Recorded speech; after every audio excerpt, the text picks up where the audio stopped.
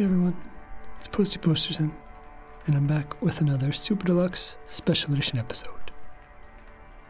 These episodes are a little different than the regular show. I take a recent story and I add some music or some sound design underneath Scooter's voice.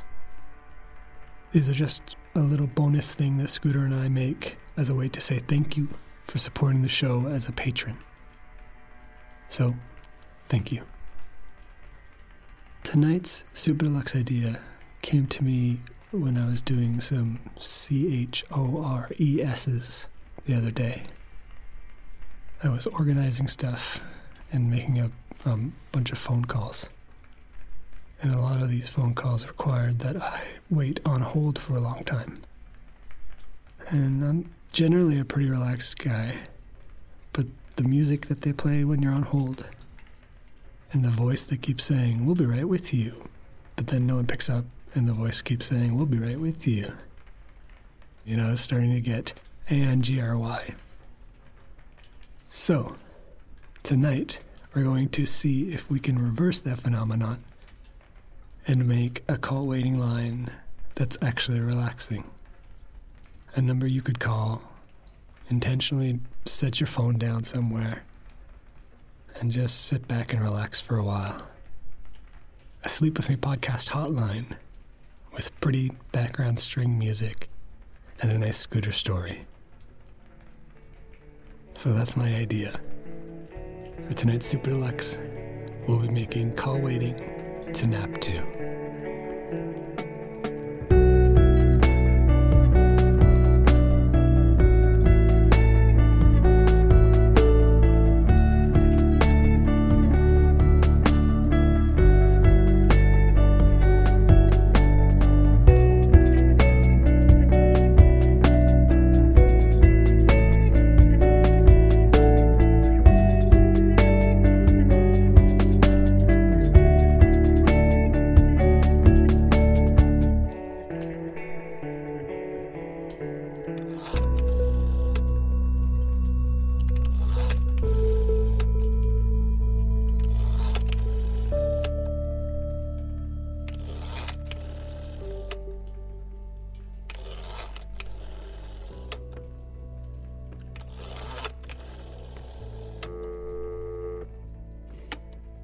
Hi, you've reached Sleep With Me podcast hotline.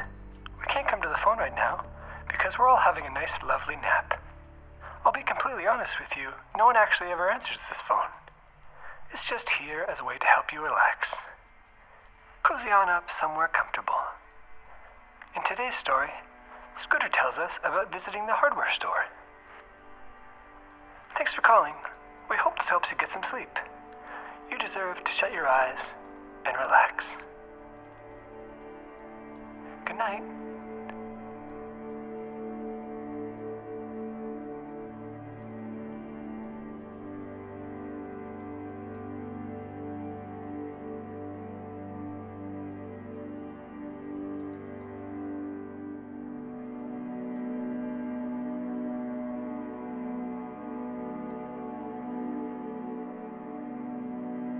Alright everybody, it's Scoots here, and this is a special episode that I didn't expect to make. It's about, it's been a while since we went, like the last time I went into other than in the intro, to a local, hardware store in my imagination. Where the values may be true, or there may be aces, or maybe just be. I guess it's interesting. I wonder if 99PI has done an episode about hardware stores, probably, or maybe another economics podcast. Because you say, well, I guess I'm wondering if hardware stores always been affiliated.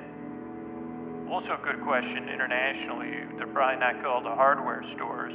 I wonder what they're called. Let me know, wherever you are in the world, what you call a store or a shop you would go to get tools, I guess. You could get tools, you could get whatever, I don't know, what are like nails and screws called, because they're stuff you use tools on. and usually it's very specific, and there's one specific feature. In the U.S., we still have what I would call local hardware stores. I think they're probably locally owned, but they're affiliated with broader organizations. Maybe they're franchises. And when you're little and you go, you have an extra big cone of ignorance. Like to me, growing up in Syracuse, New York, that was the center of my world. I think it was Bob's True Value was the closest. It was the first hardware store I became aware of, and I thought that they were all Bob's True Value. And but I don't think that's I don't think that was the case. Though TJ's, oh no, it was Big Boy. It wasn't. Here's a question I don't even know the answer to. So in Syracuse, and this is a really hard one. So there used to be a store called Big Boys, right? I guess and there's still some in Southern California, I believe. And it was kind of like a sit-down. It was like a bit of a diner. I think they specialized in burgers. I mean, to me, it was a fancy restaurant, and I've talked about it before. But the one in Syracuse was called TJ's Big Boys, but maybe TJ was the franchisee, I don't know. And both of these, I guess you could say, were 80s era. Though the hardware stores still exist, at least like depending on where you live. There are big box hardware stores, and those I find exhausting. No offense, big box hardware stores. I mean, sometimes I go there, but it's you're not easy to deal with at all. Let's talk about Big Boys for a second. Oh boy, let's talk about those Big Boys. Definitely someplace called Big Boys. Either one, you'd see that's problematic. I'd say you're right. And it had a big smiling cartoonish statue out front holding a burger. And the reason I miss it is because I think I've only eaten at the one in Syracuse is long gone. I don't know when it disappeared. It's surprising on the boulevard it was on that it was even there. But I guess in the when there was local malls, before a lot of times there was just a mega mall, which happened in Syracuse, and it put the mall, like the rest of the malls, out of business, you probably would. So boulevard, okay. A lot of definitions here coming up. This is an interesting episode. I thought this was going to be a surreal episode, and maybe we'll get into some surreality. But for the time being, this is we're grounded in some reality. And interesting, crossover reality, because, so talk about let's talk about boulevards. Now in Syracuse, or streets, when I say a boulevard, I don't mean a picturesque boulevard with, grass medians and, it's like a boulevard in the 80s and maybe in the 90s, yeah, would mean in the parlance of in the United States would mean what is the least pedestrian-friendly thing other than a highway where you can't go as a pedestrian. If it was on Jeopardy, it'd say a place no pedestrian should ever go, even though they're allowed to, and don't even think about it if you're on a bike. And you'd say, Alec, what is a boulevard? And they say correct, or there's other ones, but I think boulevard is, though there were streets, yeah, because one was Genesee Street, West Genesee Street, but then there was Erie Boulevard in Syracuse, E-R-I-E, and Onondaga Boulevard, which was the boulevard I lived closest to, but this isn't the boulevard. I don't know which boulevard I'm talking about. I think we're talking about Genesee Street in this case, but anyway, to me, it'll always be a boulevard. You're not just a street to me, Genesee Street. And it may be West Genesee Street. I don't know if it was west of what, maybe, I don't know. But so that was like a boulevard or a street. It would be, It's not a highway. It may have a number, though, because I know those numbers and stuff mean stuff like, oh, well, we could make this into a highway if we needed to. I think that's what those mean. Like, oh, we could make this, the state or the federals could make this into a highway, but we probably won't. So, and it's like a state route, like back in the day. This would be before highways. I don't know if this was what Route 66 was, but I'm pretty sure, yeah, you'd say Route 66 is like, it would be a lot of boulevards. You know, those of you that travel the highways and the byways, especially like these kind in my mind, I guess this is like this will be a little bit of a tour.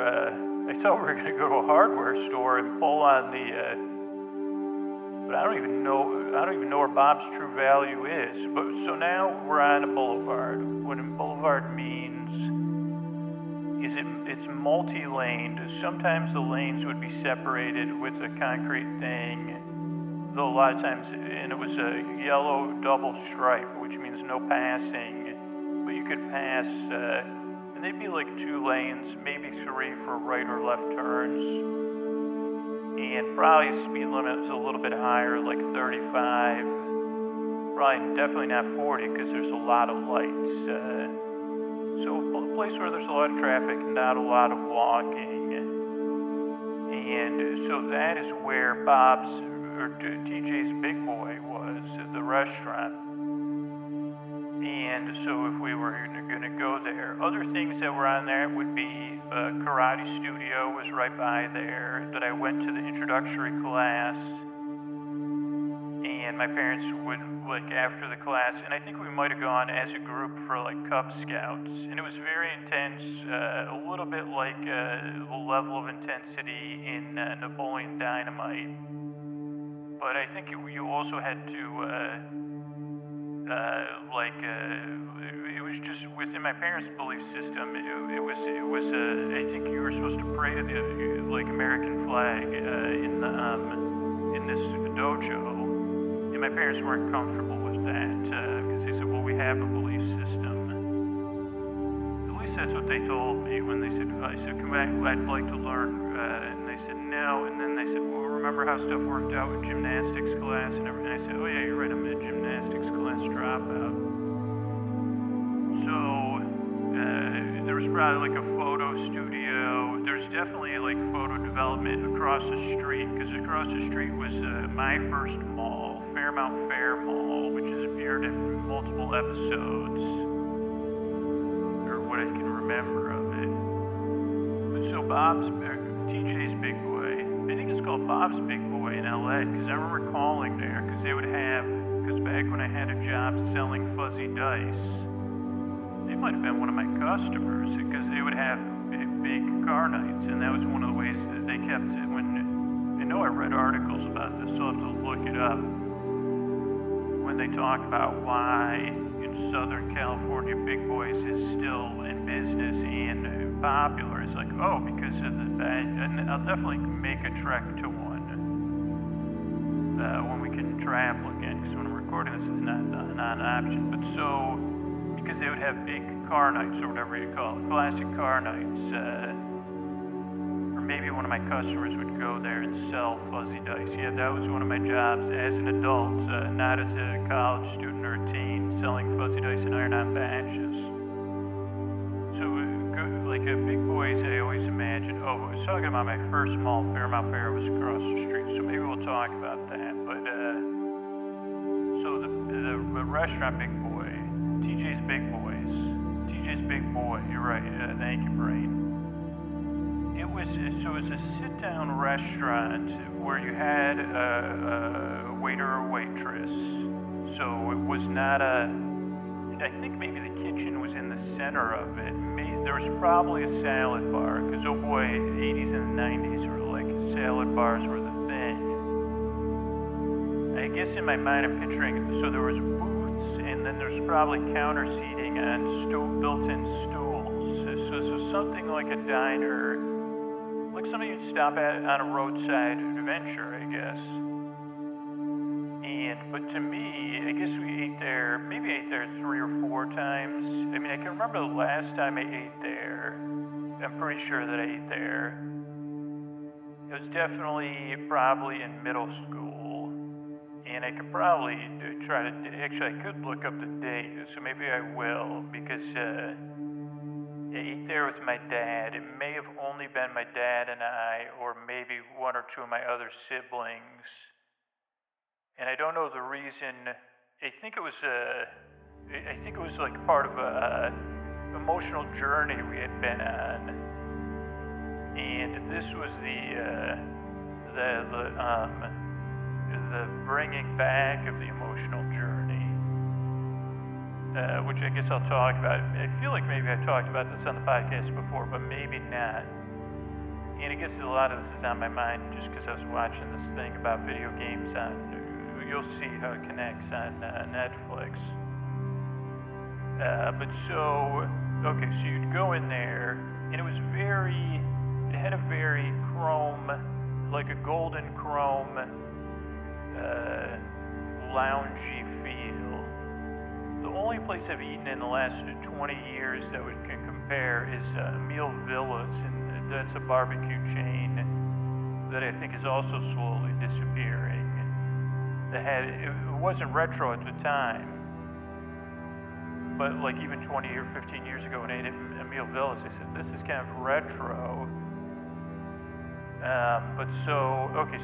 So they specialized in burgers, and they would make the burgers like how you wanted them. Like, say, medium rare, well done. For a kid like me, you say, what do you mean? Because usually just eating a burger at McDonald's or Burger King in the Happy Meal.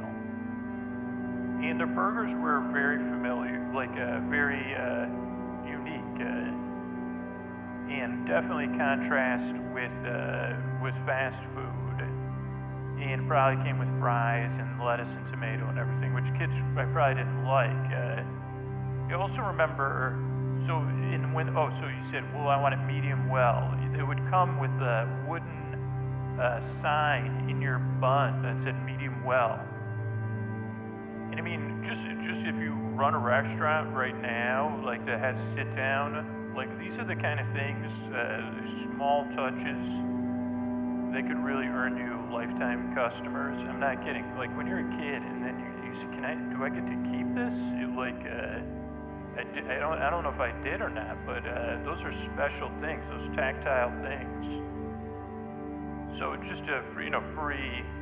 And usually because it was made of like some sort of wood, like balsa wood or something, don't do it in plastic. Maybe a swizzle stick could be plastic, but just in case you're possible restaurateurs, don't do anything else other than swizzle sticks and plastic, which is something that usually comes in an adult drink to stir it.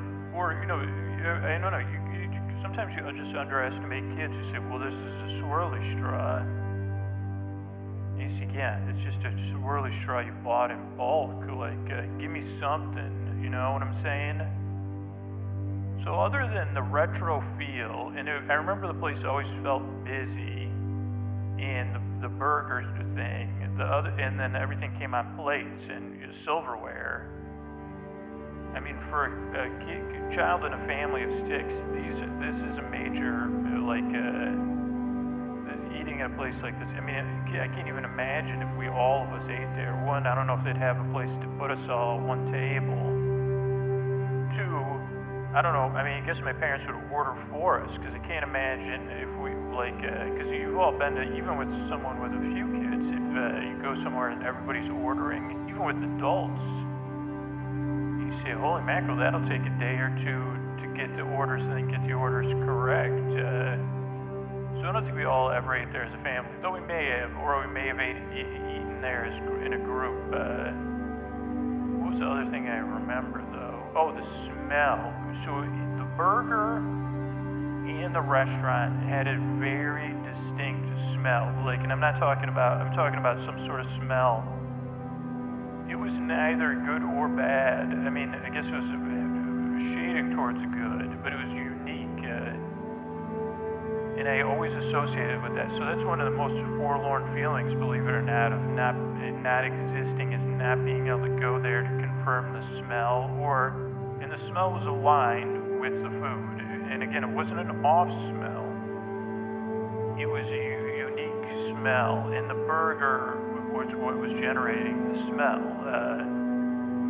And it was distinct. I guess that was not unique, because unique can say, well, unique still doesn't say, well, is it distinct?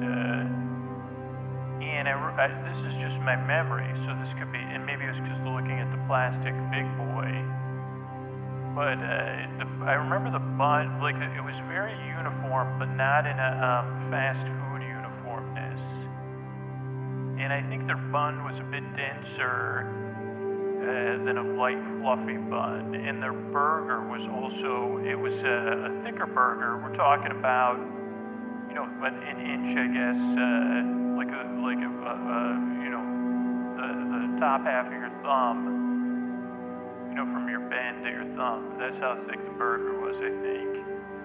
But it wasn't I don't know, it wasn't dense, like, you know what I mean? I don't know if you've had it before, you see, it had a density to it. I mean, not like thick. When you're hand carving, crafting patties, you can make them, like some places have it where it's like very, I don't know, those are just things I remember about it. I'm pretty sure the fries were steak fries. So the last time I remember eating there was when I was eating there with my dad. And I think this aligns with another episode I did recently, so maybe I'm just going through something in my subconscious. But I'm pretty sure this was a time when my family was grappling with some family stuff. And I was probably acting out as a result of that, or just being myself, which involved a lot of acting out and things not going well in school.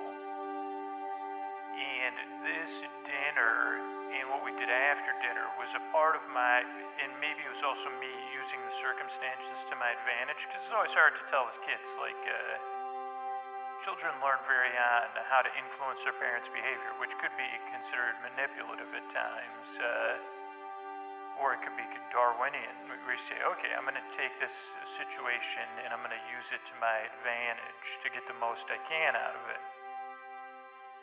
But so I remember eating dinner, and I don't really remember much about it other than, like, holy cow, we're eating. But the part of the reason why we were there was because a couple doors down, now this was on a boulevard, so it wasn't like you could walk. Nothing was walkable. Even though it was like 3 driveways down, you had to drive. And now it's interesting that I remember so many details, but I don't remember the name of this place. But there was a place, and again, this was a pre-big box era. So this was a place, it was before even big box places that went out of business, like Barnes & Noble. This was way before that. And this place, I'm pretty sure it was, and again, this was at the beginning of the computer gaming era. So there wasn't like GameStop or even Best Buy. And so, or even like Office, the Maximum or whatever. And so, if you wanted to get computer games, there might be a computer game store at the mall or something. But again, on the boulevard, so this place, I'm pretty sure it was a bookstore and it sold computer stuff. Maybe not computers themselves.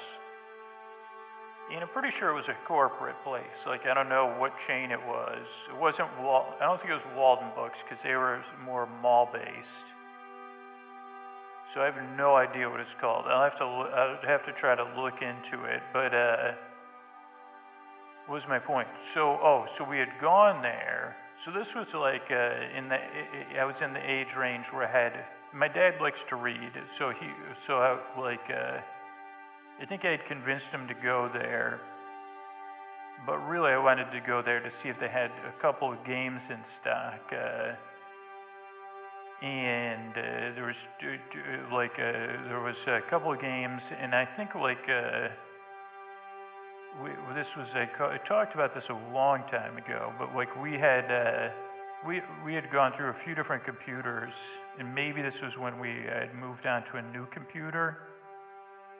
But the computers in my life, the personal computers, we started off with the TI-99 4A, which was a Texas Instruments computer. and that was a very long time ago, but it could play games and cartridges.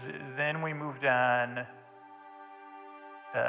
to whatever the first version of a PC clone was. I don't think those were 1086s, but I don't remember the first, not for us as the first generation. So they were called PC clones because you didn't have to buy one from IBM, which was the creator of the DOS, because you could just put on DOS. I think it was always MS-DOS, or I guess a DOS-based computer. And we had got one, and you could build these, which you can still do today. I don't know, I think Rick was the one who built our computer. It was someone I worked with, who my dad worked with too. But so we had this one, and it had a graphics adapter called a CGA graphics adapter, which was not very powerful. It could only display like 4 colors at a time, which were usually, you had to choose when you were I don't know if you could choose in the settings, but like if you were playing a game, it would either be light blue, like a pink, and then black and white, is that right? Or green, yellow. I don't know, when it was green or yellow, I can picture like a red in there too. And no, I don't think there was no shading or anything. So I don't know, I've talked about it before and then I never remember. So it was low powered, and then it had I don't even think it was an 8-bit, so its sound card was just very basic. And we were like a little bit, usually, and just like me today, we were not early adopters. We had 6 kids in the house, so this was like the previous generation normally is where we would get in on the technology. So at the time, the competing technology was called EGA, which stood for Enhanced Graphics Adapter. And then after that was something called VGA, which was Video Graphics Adapter, I think. And the EGA, I think, could display 16 colors, which was a lot compared to 4. And then the VGA was I think 256 colors. And the same thing went for sound cards. We had 8-bit or 4-bit sound cards. So it just made you'd hear one step down from 8-bit music. But in some sense, there was something the sound card is not as distracting because you still. I don't know, I think the programmers were able to be a little bit more creative, or they had a little bit more space, and a lot of times you just needed that 1 channel or 2 channels to create if you weren't trying to create reality. At the time, the games were just not reality-based games. So at the time, I more had FOMO for the visuals versus the audio. And the reason I had FOMO was I had got introduced to one of my friends, Charlie. He had a 2GS, an Apple computer, an Apple 2GS. I think he also had an Apple II something else. But the Apple 2GS at the time was absolutely groundbreaking. It was more powerful than even a VGA PC as far as if you wanted to play games or do creative things. It had it could display so many colors, and it had whatever I think they called it something number voice was how you rated the sound card at the time. So it was you could do an orchestra, and it had a early game where you could buy painting programs, and I remember my friend Charlie, he was making music at the time on there. So early digital audio workstations. But where it really excelled for middle schoolers was video, playing games, computer games, which are different than video games, just a little bit more complex, a lot of times less communal, and larger in scope, and more story-based. though video, like Nintendo and stuff had its own appeal. Okay, so this store we were going to. So I guess for me, especially because I was with like 6 kids, and I had jobs on and off. I guess I would have probably still had my paper in 7th grade. But so I still had some kind of income. And then by freshman, and then I got it. Like, this was back when I remember working at a grocery store. You could get a job like 14 or 15. Though I talked about that job did not last very long. I guess that was when I was a freshman in high school. But anyway, so where was I? Okay, so the store, whatever it was called, it sold computer games, and there was like, it was just weird that it was hard. You couldn't go online to buy computer games. It really, like, unless you bought computer game magazines, like, you really didn't know about stuff. Like, the way to market it was much different. So much of it was word of mouth. So and my friend Charlie, he got like a couple like computer magazines or stuff. There was even one that had like the walkthroughs and stuff like that. But so he knew a lot about it. He taught me a lot about computer games. In one of the great there was 2 great companies, or maybe 3 at the time, or 4. Well, we'll get into the most important one is Roberta Williams and Sierra Online. And I've talked about her before, and she was just on this documentary. I would have liked to have more Roberta Williams personally, because she's one of my heroines. But it was pretty cool to watch her, because they did show her working on story for, remembering working on the story for one of her first games. But so she made these games, and 2 of the more popular games she made were called King's Quest and Space Quest. And they had spawned all these sequels, and they would come out for PC and Apple. And I think at the time you probably had to put out a Mac version and an Apple IIgs version.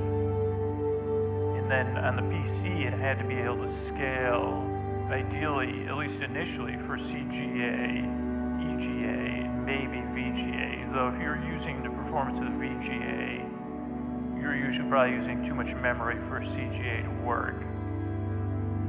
But so she did have games that would work on. I remember I bought 1 or 2 games that didn't, like, our computer couldn't handle, and maybe I returned those. But at some point, and I don't think it was with this trip, like I had read, so I started researching. I think maybe at the library they had computer magazines, or maybe I bought a couple. And there was this game based on the movie Willow. Because there was like, the desire was, can we get these games to have some sort of a cinematic feel? And there was even a gaming company called, I don't know if they're called Cinemagic, but they had a couple games. They had a Three Stooges game. They had a Chicago, like Untouchables style game, and then they had like a medieval game. None of which, of course, I can remember, like, what they're called, but they were all very cinematic, and especially on the 2GS, they really used the graphics cards. But this company did not make this game about the movie, based on the movie Willow. But I read that you could get it working on our computer, or maybe this was when we had changed computers or changed graphics cards. I think I kept asking for a graphics card for Christmas, but eventually we just ended up getting a new computer, because, even like back then, the computers said, well, no, it doesn't work, only works for a couple of years, or the hardware changes. But I think we did get a graphics card, and then maybe and I was very stubborn. I said, well, I'll just get me the card and I'll figure the rest out. But so I really wanted, like, when you really want something, you desire it, and you think you could feel yourself. This was how it was with this Willow game. And it was a popular game, I thought. So, and I remember being because whatever the emotional journey my father and I had been on, the Healing Compact we had agreed on was like before it was like, we'll go out to dinner and we'll discuss this. There was a lot on my father's shoulders at the time, so it was like, okay, we'll deal with this, and then we'll go to this bookstore and look for your computer game. Or maybe it was like, well, how can we make this feel better? I said, well, I just want to go get this computer game, and maybe even at the time I was like, I have the money to pay for it. But so we went there, and of course they didn't have the game. Oh boy, so I said, oh no.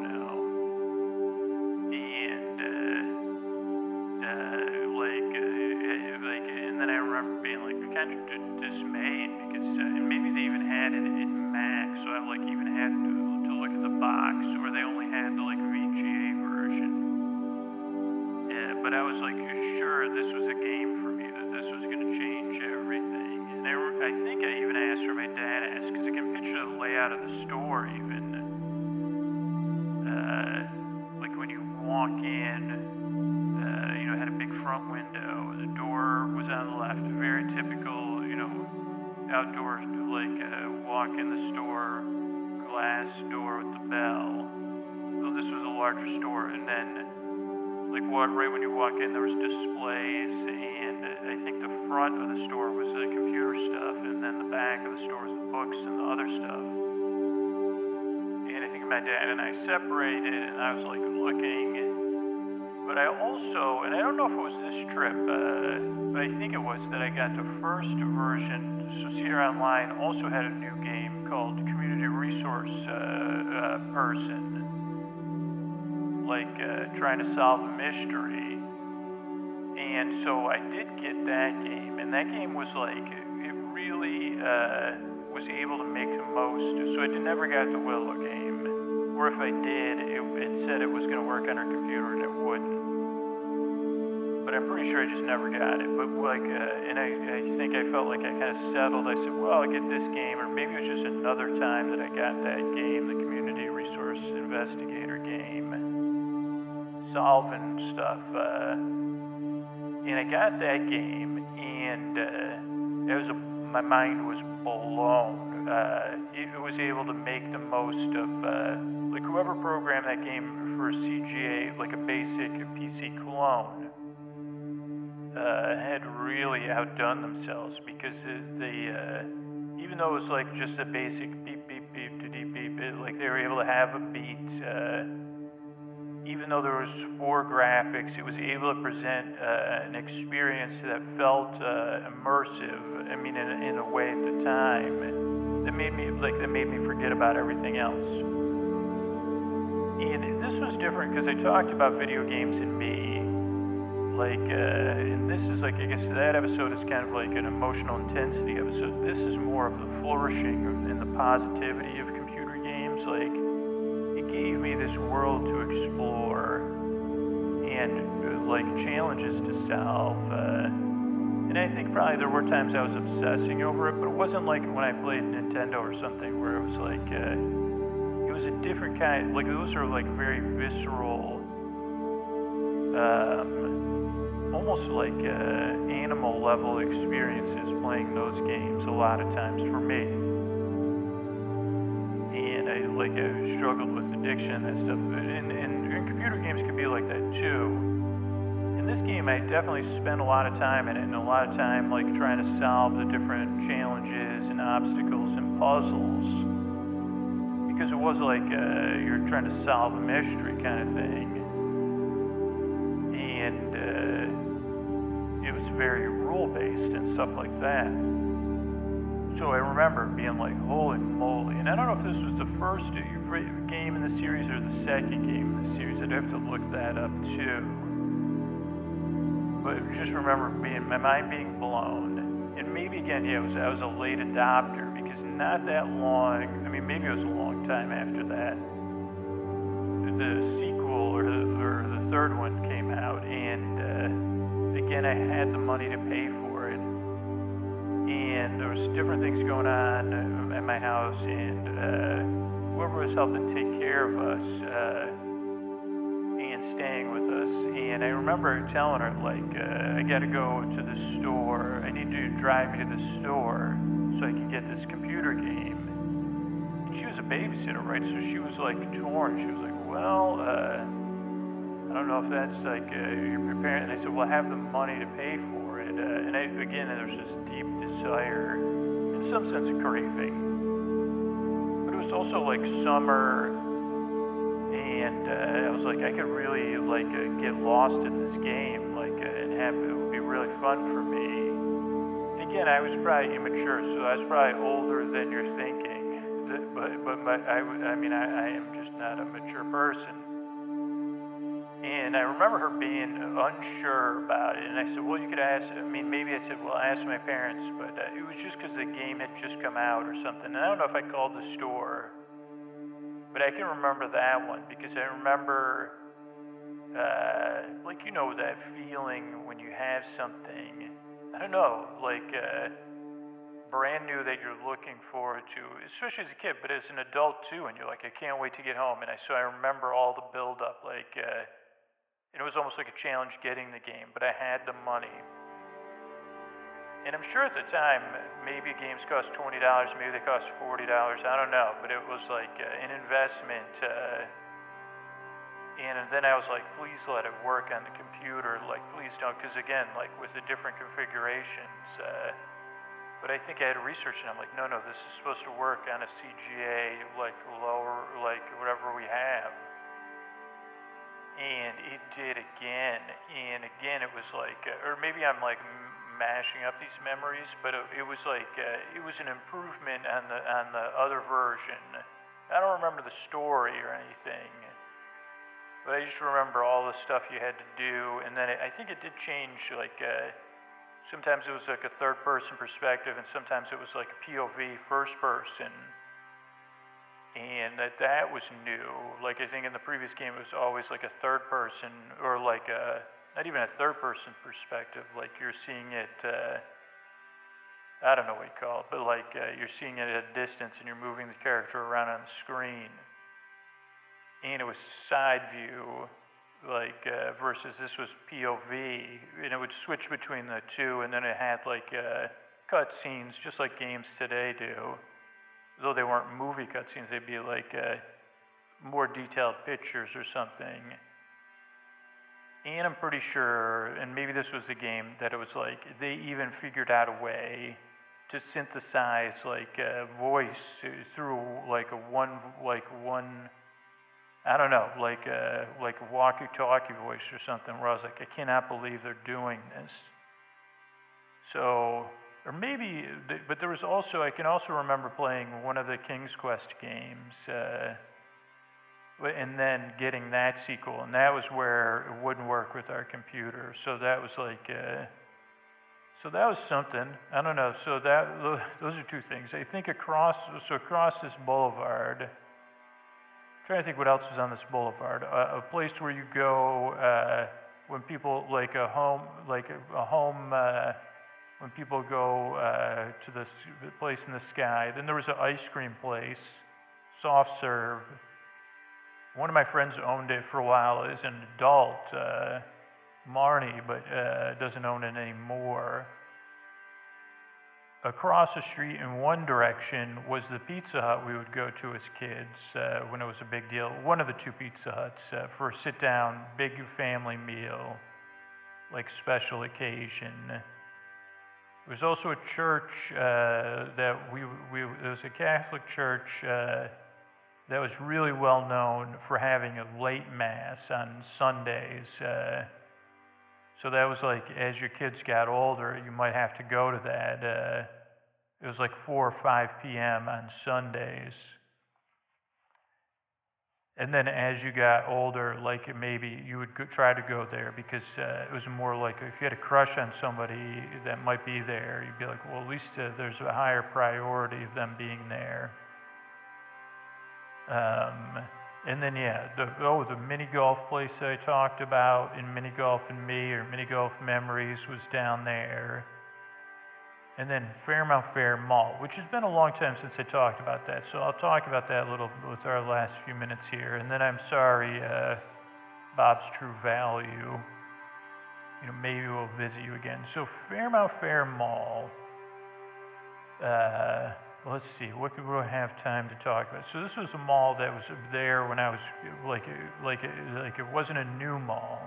So whenever I became mall sentient, which would have been, you would have gone there to get. We didn't really get our clothes at the mall. So I'm trying to think of the first time I would have gone to. I guess you'd go there for like. You definitely go there for like walking around in the holidays because that's when they had audio animatronics and a lot of cotton that was supposed to look like snow. And you could go there. Oh, also my dad, when he was a smoker, like or pipe smoker, this is how different the world was. They would have a pipe shop.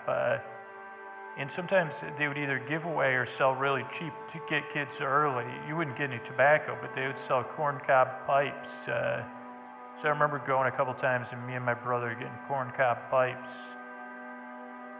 And this was the 80s mall, so you're talking, I'm assuming there was an Orange Julius, there was definitely an arcade. Maybe we got to go to the arcade when we were little, but I don't remember going there too much until I was in middle school. There was the anchor store, like the anchor tenants, which would have been probably Sears and JCPenney and maybe one or two other companies that I'm forgetting. But yeah, the things I remember most about this mall were one, the holiday decorations because they were quaint, but in a cool way. Like they had where you see that thing's pretending to saw something. Like they would have Santa's workshop type stuff. They're pretending to, that Santa's pretending to wave. Very basic not animatronic figures, but like one motion figures. Also, like in Syracuse, now this was a one-level mall. It did have some ups and downs, which I talked about in like an early mall walking episode. So it wasn't it was only one floor. It wasn't level though, which I think was either brilliant or just how they had to design it where they built it, but it gave it some variety. And also probably prevented it because it was just one long thing from being one long thing. And then down the middle it had a trough on and off with like water, then there'd be a fountain with like tons of skylights. What else? And then a very big memory of mine was one time my dad volunteered there. Let's see, how do I term this? My dad had a volunteer shift for the March of Dimes, and they did a fundraiser every October. And this was like a store that had gone this year. This was only a year. Oh no, we went to it a couple other times at different places, but this particular year, one of the anchor tenants at this mall had left, probably because this mall was slowly in the decline. Because then they had built a new mall, like literally, like a half a mile away. So this mall would see this slow decline, or maybe it's a mile away, but it wasn't that far. And then that mall would see a decline. But those were the malls of my youth. Maybe I'll do another episode about this more. Scoots, you really, they say, yeah, we got to do this. But I guess this could be a series, the malls of my youth. I like to talk about malls. I've talked about them before. Why am I debating myself about this? But so this one memory I'll finish with. And, I was like a stubborn kid. Now, this was probably this was in grammar school, but maybe I was in 6th grade, and my brother Carl would have been in 4th grade, and it was just the two of us. So we'll say that maybe I was in 5th grade and he was in 3rd grade. But my dad was volunteering at this thing they did in October to raise money for the March of Dimes, where you were led through a house of surprise and fun, themed around the Halloween season, if you catch my drift. And my dad was the volunteer for that day's shift, which I presume would be like 6 hours. I mean, it felt like we were there for like 8 hours. And at first I kind of felt like, whatever the arrangement was, my mom was like, you're taking those two kids with you, or my dad was like, why don't you come with me, it'll be fun. And I was like, I want to watch cartoons or whatever. And so first I think me and my brother were ornery. And then it kind of felt cool because it was just such a different thing. My dad was like selling tickets and people were coming, and we had seen inside before it got started, but I was like, I'm not a brave person, so I was like, well, I don't want to be in a seasonal display of surprise and fun. I don't find that fun. And the people that were dressing up as character actors for this seasonal display of surprise and fun were coming, and they were being kind. They weren't trying to make us not into it. And they were like, oh, you should come in it. And it was very cool in the sense that you had a tour guide. So not only was there, and I'm assuming these were teens that were volunteering, but maybe they were just community members supporting this organization. But so you'd get led through it, and it was through a store that we had been to. So I don't know which store it had closed, but that was another cool thing. Was like, I know I was at this store before it went out of business. But so it finally, they kept being like, come on, and I was like, no, I can't handle it. And I think my dad was like, well, I'll go with you on my break, and I was like, no, and I had to wait. And this wasn't the only time. My younger brother had more courage than me and had to lead the way, which he's probably done a lot of times in his life. So thank you, Carl, Daniel, and Julie, if you're listening, hello. But so Carl went, and he either went by himself or with my dad through this display of, usually this is the older brother's role, I think, but not in my case, because that was just like the same thing with roller coasters. I would have to wait for Carl to go on it first. But he went through the display and then came back, and then I said, oh wow, you made it through. He goes, yeah, it's so cool, you gotta come with me. And then we must have gone through this thing with every single group, so we probably were annoying. But I can remember, it was again like being I remember just like thinking about the story that the guide was telling us, and the sound effects, and being impressed. Like I said, I think some of the stuff is like even set up to the sound effects, because there was like the chimes when it turned midnight, and that's when like a bunch of action would happen. And then there was a couple other displays you went and looked at. It wasn't anything like these modern places of seasonal surprise, not that level of intensity, but somewhere enough that I think it was more geared towards, I mean, I'm sure adults and kids went, but it wasn't just for kids. Like, it wasn't toned down to that degree, because it was made to make money for the organization. And I just remember it's like definitely a treasured memory of mine, that it could have been something I was resistant and afraid of. So I don't know if there's a takeaway there. I have a younger brother that's braver than you is one takeaway, and appreciate that. But also, it was just cool, because then we went through it so many times that we were like picking out more and more details, like with Ray and the theme parks, of like, wow, look at that. Or maybe we were starting to sneak off or walk slower. And then it got to a point where it was like, okay, now I remember these stores like in the mall like that, and this was more of an anchor store, so it was like and these old malls, they were like one story, but the anchor stores were sometimes 2 stories, or they had high ceilings because they were like a story and a half. And so they'd have these big pillars, and some of the pillars would have mirrors on them and stuff. So I don't know. And then, I remember just like actually like being with my brother as the characters were like playing with us, where then they realized we were game, so then they were trying to surprise us. It's a really great memory of, so I guess that's like one of the boulevards in my life that's really a street. So thank you, Genesee Street. You've been here for so many episodes.